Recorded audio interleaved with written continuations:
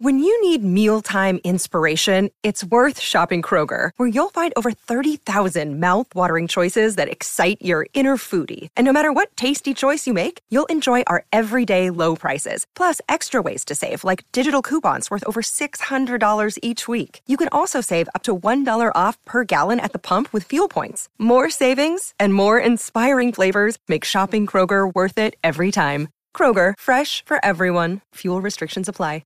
Another day is here, and you're ready for it. What to wear? Check. Breakfast, lunch, and dinner? Check. Planning for what's next and how to save for it? That's where Bank of America can help. For your financial to-dos, Bank of America has experts ready to help get you closer to your goals. Get started at one of our local financial centers or 24/7 in our mobile banking app. Find a location near you at bankofamerica.com/talktous. What would you like the power to do? Mobile banking requires downloading the app and is only available for select devices. Message and data rates may apply. Bank of America N.A., member FDIC. Ayo, what's going on? Thank you so much for taking the time to tune in. Quick sort of intro, I guess. So I'm testing out a new episode type. This is a rant. These rants are going to be 2 to 5 to 7 minutes long, never more than 7 or 10. And the goal is to be unscripted, be non-researched. Just, what is things that I'm thinking about. As we go through this process of personal change, I realized that so much of it is how you think about the world and the things that you think about. And so I thought it might be valuable to share the things that I'm thinking about as I go through my own process. And maybe some of you that resonates with and the thoughts I have on it are slightly different and we can sort of learn from each other. And maybe others it doesn't really resonate with and we can have a conversation. But the goal of these episodes is purely just to share my thought process behind different aspects of the personal change journey. So thanks for tuning into this first one. Today, we're going to talk about focusing on the journey. And the reason I wanted to make sure that, we touched on this, the reason I wanted to make sure that we took the time to talk about this is because 2 weekends ago, I guess, I got stuck in a rut.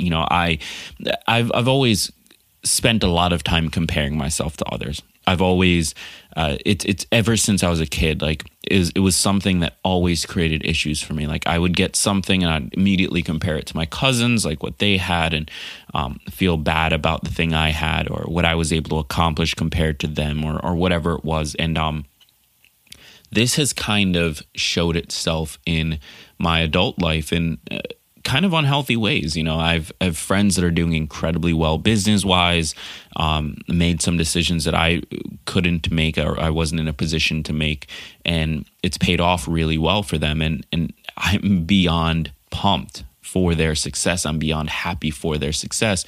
But my natural response is to look at their life, compare it to my life, and just think, well, why don't I have that? Maybe I'm not as good. Maybe I'm not good enough. Maybe I'm doing the wrong thing. And it just sort of starts this cycle of self-doubt and judging myself and just feeling really, really crappy and making myself feel really, really crappy.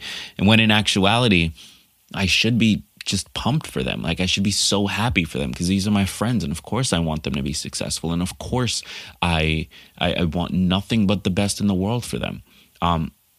And so one of these friends, my buddy Matt Cohn, who I know I've mentioned on this show 1.5 million times, called me out on it, like straight up. He called me out on it, and it forced me to think through why I do that, and it forced me to recognize that it wasn't a personality trait of mine. It was just a habit that was reinforced over years and years of doing it, but like every habit, it can be broken. And like every habit, it can be fixed and replaced with a new one. And I had to force myself to rethink about it. I had to force myself to look at how I was dealing with this thing and how I was dealing with other people's success, how I was dealing with my own success, and just rethink what it was. And once I realized, this is a habit, well, all of a sudden, it's possible to change it, just like I change any other habits that I dislike. Here's my big takeaway from this.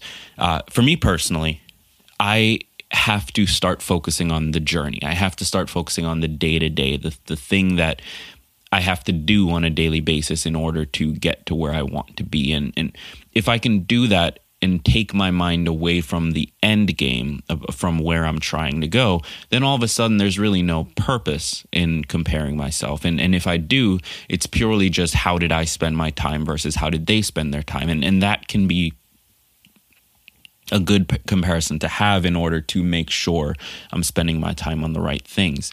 And so for me, I had to refocus on that journey and refocus on why I started this show and on why I want to write a book and on why I want to speak and figuring out, I'm doing this not to get to where my friends are. I'm doing this because I think this is important, and I think that we need to have these conversations in the personal development space.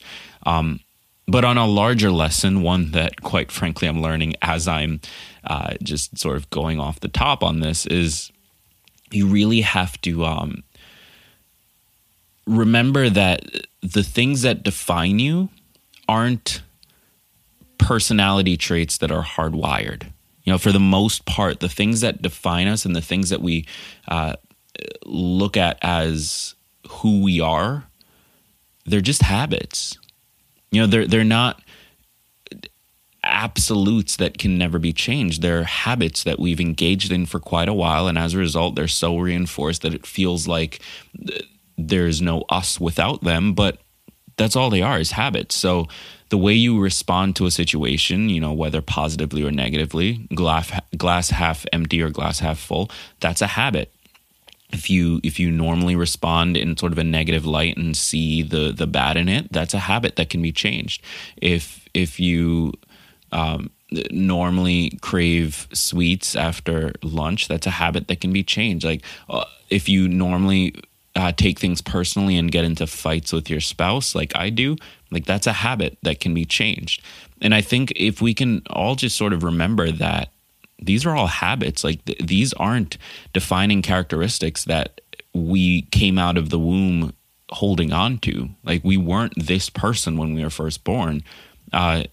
We just sort of developed these habits through doing things and observing others and so on and so forth. And now that we're getting conscious about who we are, it's up to us to choose whether or not we change those habits.